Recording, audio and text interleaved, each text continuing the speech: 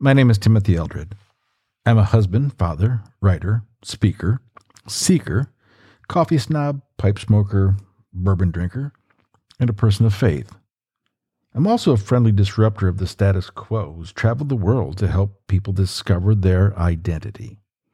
My mission is to end the pain of aloneness and to help people live with authenticity in an artificial world. But I can't do that alone. So I'm glad you're listening. Welcome. This is Square Peg, Round Hole.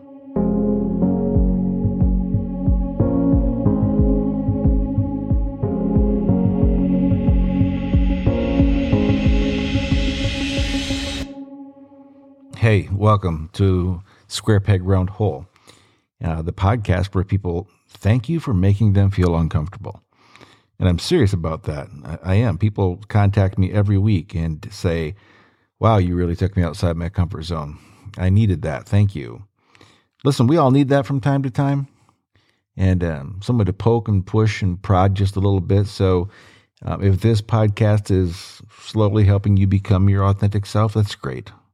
I'm just glad to be a small, minuscule part of your journey.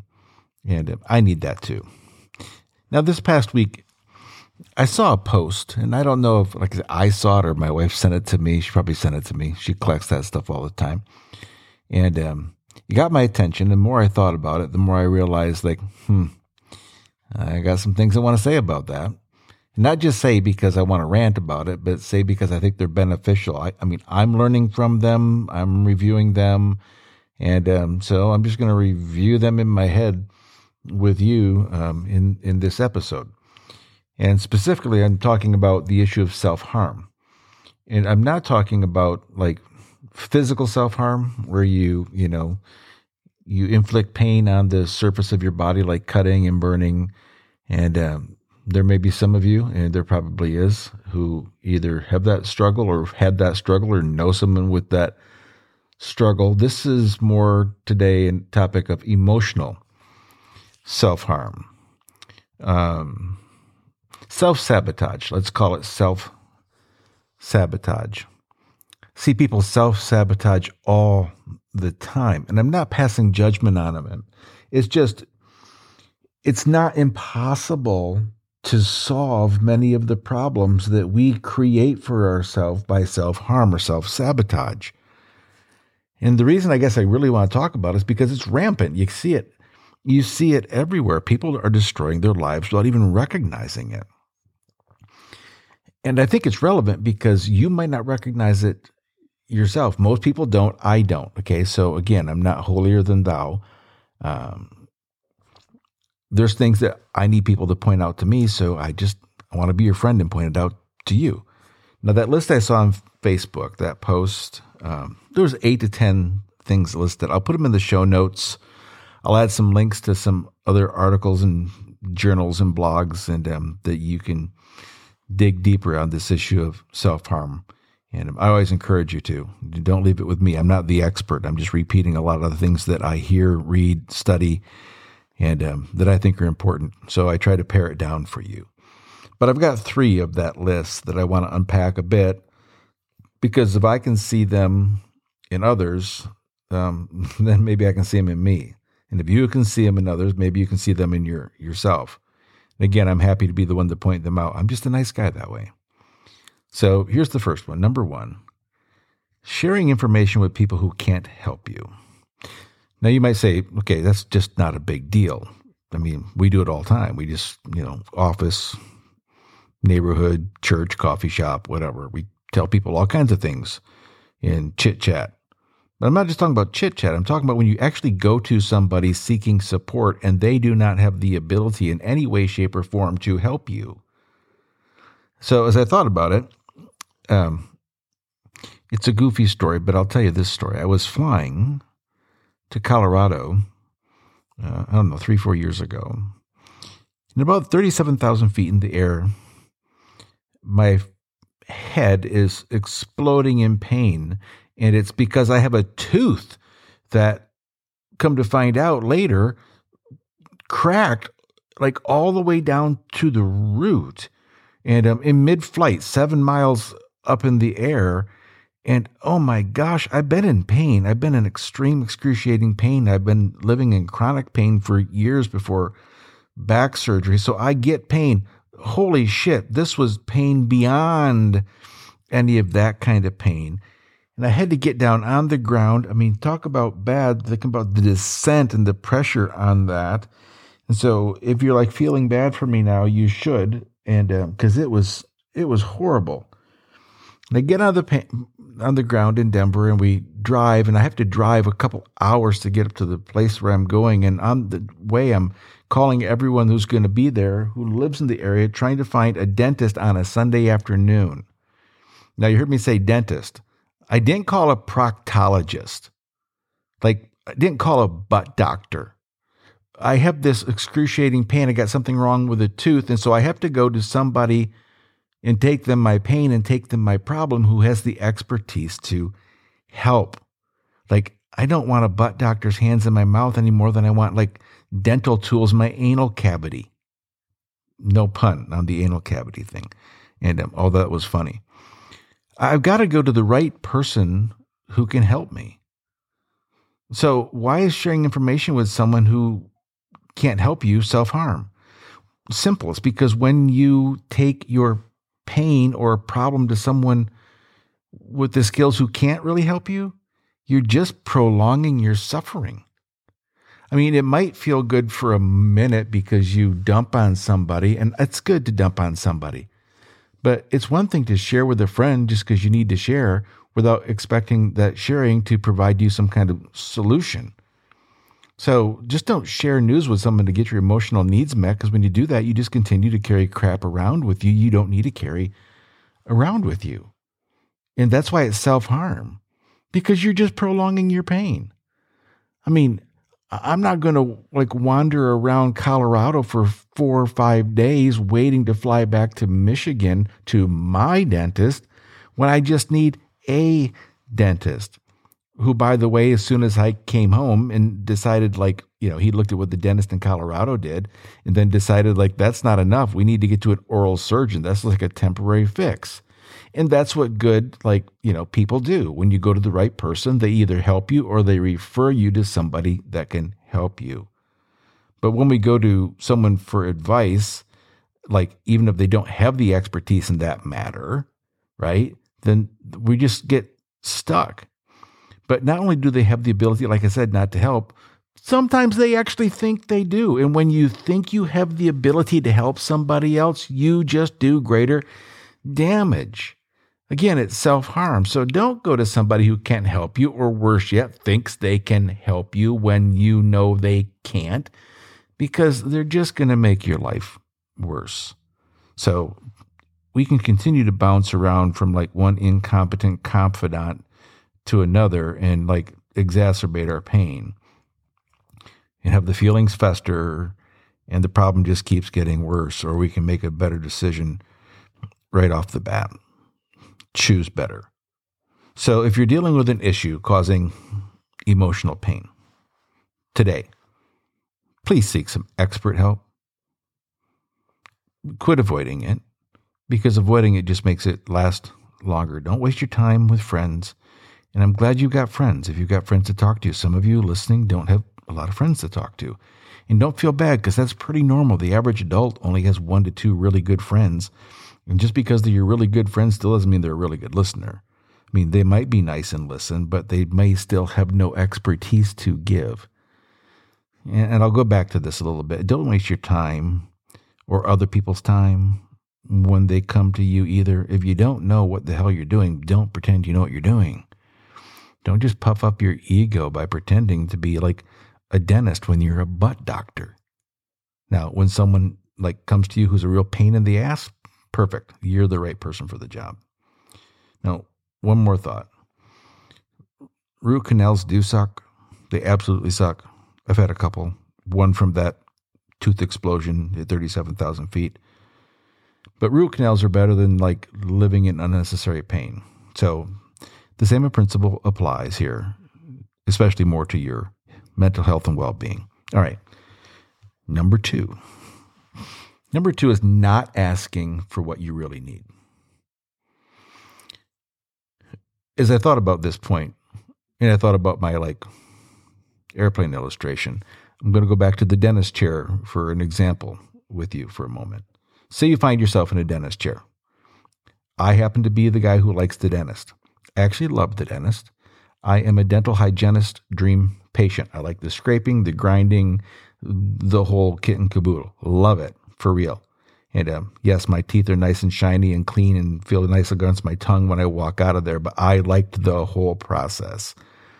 But when my hygienist tells me, if you feel any severe discomfort or pain, raise your left hand. Why it's the left hand? I don't know. It's always the left hand. Raise your left hand. Listen, when they tell me that, I pay attention. I mean, especially when it's not the hygienist, but it's the dentist, because a dentist is usually more invasive, filling a tooth, fixing a crown, something like that. When he says raise your left hand, I do. Not very often, but I have, because it means he's going to give me something for the pain now, like immediate relief, alleviate it completely. Why the heck would I just lay there and continue to suffer when there's a relief that could be one shot away? Now, I don't like shots. I don't like sharp objects in my mouth, but I don't like unnecessary pain more. So I'm going to ask for what I really need. I'm going to raise my left hand. I'm going to suffer through the shot. I'm going to get rid of the pain right now. So when someone asks you what you need, preferably somebody with expertise and experience, like the last point, who can really help you, well, just don't be too proud to say, no, I'm good. I'm fine. I don't need anything. And it doesn't even have to be when you went to an expert. Maybe it was just a friend or a partner or boss or a colleague or somebody you encounter. When someone asks you for what they need, for goodness sake, tell them what you need. Don't be too proud to say, nah, good. Again, that's just your ego talking, which is your inauthentic, false self.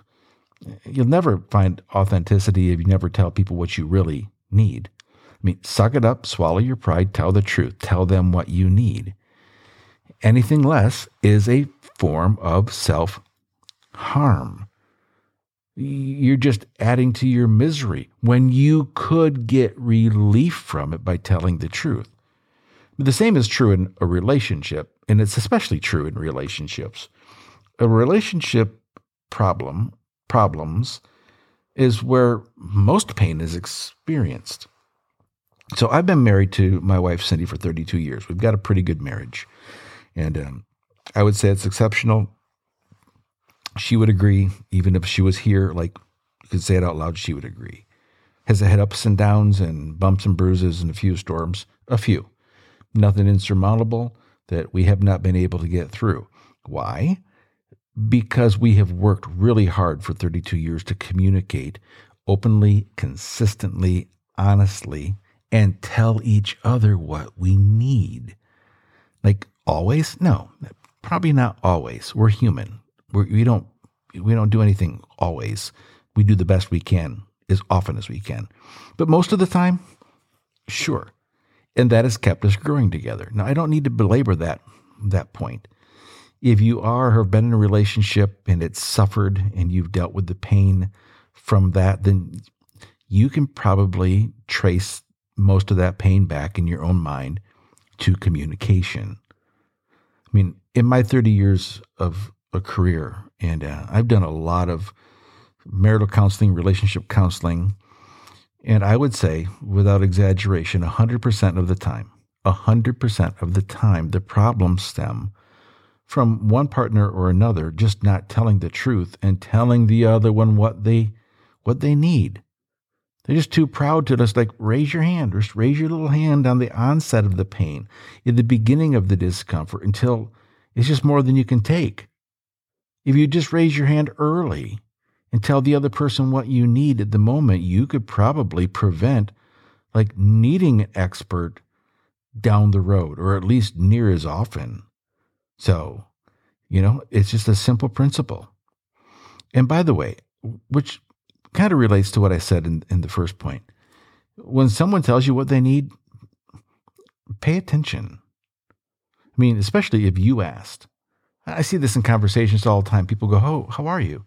I'm fine. No, really, how are you? Okay, well, since you asked, and there's no follow-up. There's no empathy. There's no, how can I help? What can I do? It's like, oh, now I'm caught off guard because you really actually told me a problem when I asked you what the problem was. Number one. Number two, so pay attention and do something about it. I mean, empathy is like sympathy in action. And if sympathy is not in action, it's just worthless. Sympathy is worthless. Empathy is sympathy in action. And so if you're going to really help somebody, you've got to be empathetic and do something. Number two on this, you're not always going to tell people what you need and have them respond. And that can be hurtful. That can be very hurtful. And I've been trying to figure this one out because Cindy and I were talking about this actually just last night.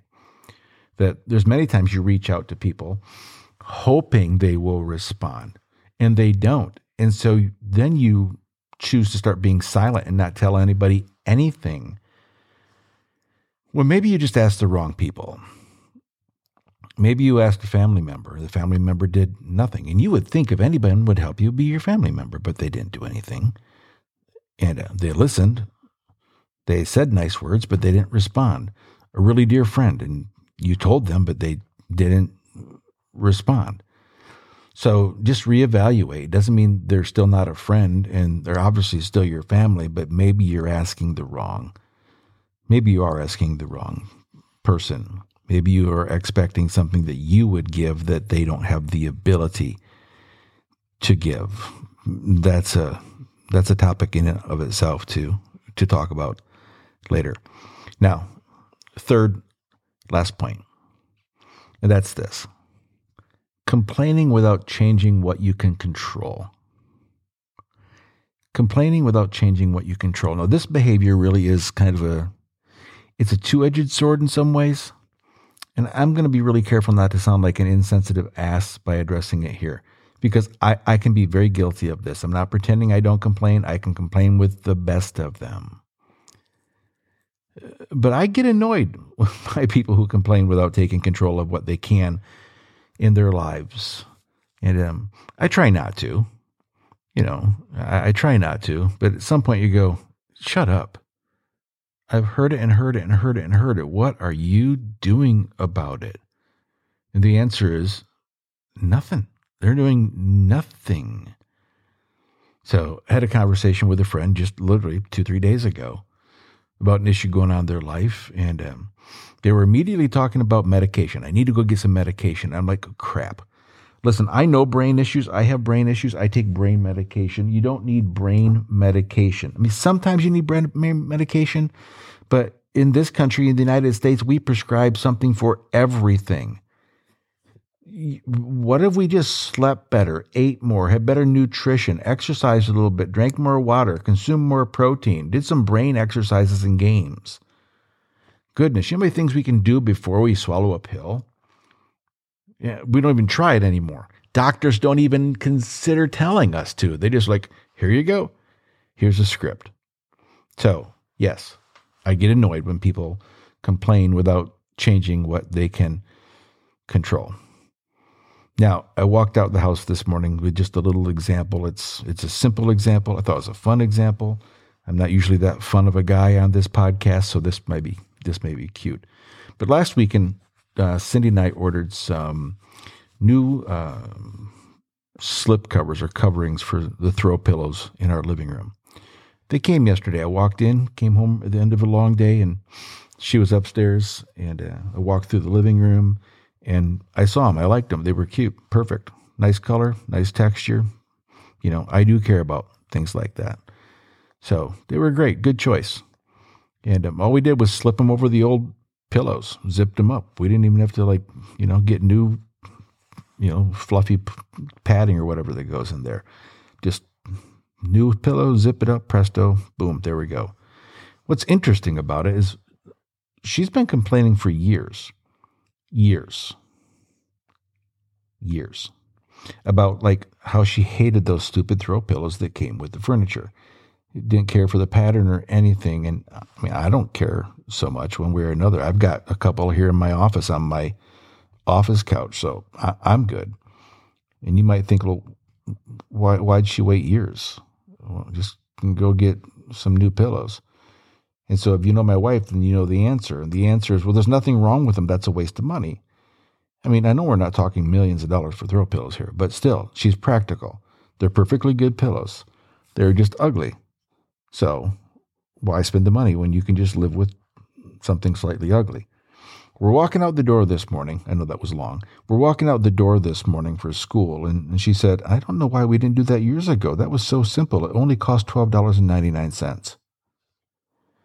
You heard that right, $12.99 on Amazon, which is where we get 90% of everything that we buy and own. So if we get 6 months out of them for $12.99, fine. Throw them away, get a new color. We're good to go. We just can keep changing it up. That was something we complained about for years that was within our control. Am I annoyed about it? Actually, I'm not annoyed about it at all. I thought it was funny. Now, jumping ahead, not every issue we face is as easy as ugly throw pillows, right? But most of our issues are ugly, and they just can't be covered up with a new slip cover. You can't just camouflage them. But most of them can be solved, but not by complaining, by doing something about it. So you can't complain about what you are not willing to try to change when you have change and control within your control. Are there some issues you can't control? Well, of course there's issues you can't control. I mean, there's medical issues, physical, biological, emotional, right? List them. But when they're outside of your control, what do? You seek expert help. You tell people what you really need. Back to points 1 and 2. You don't just continue to complain. So it's like someone who comes up to you all the time and complains about being tired. Fine, I understand tired. I talk to a lot of people. How are you? Tired, busy, tired. I get worn out as well. I mean, I work hard. I play hard. I can empathize. But if every time I see you, the first thing you say is, I'm so tired. I stayed up until 2:30 this morning watching a great movie on Netflix. Okay, shut up. I don't care anymore. If every time I see you, that's like what you say, I'm tired because you stayed up all night long, I'm done listening to your self-inflicted exhaustion. I mean, that's completely different than saying, oh, I'm so tired because that newborn in our house just doesn't sleep. Okay, that's a season that's out of your control. Binging like Netflix, not a reason. Ridiculous. So, not taking control of situations in your life that are within your control. I said it's like a two-edged sword. It's because it cuts both ways, typically. I mean, not always. But more than we want to admit, we got ourselves into the mess. And so if we got ourselves into the mess, we can probably get ourselves out of the mess. And we do. Let's just say it. We do get ourselves in most of our messes. But psychologically, we don't take control. Why?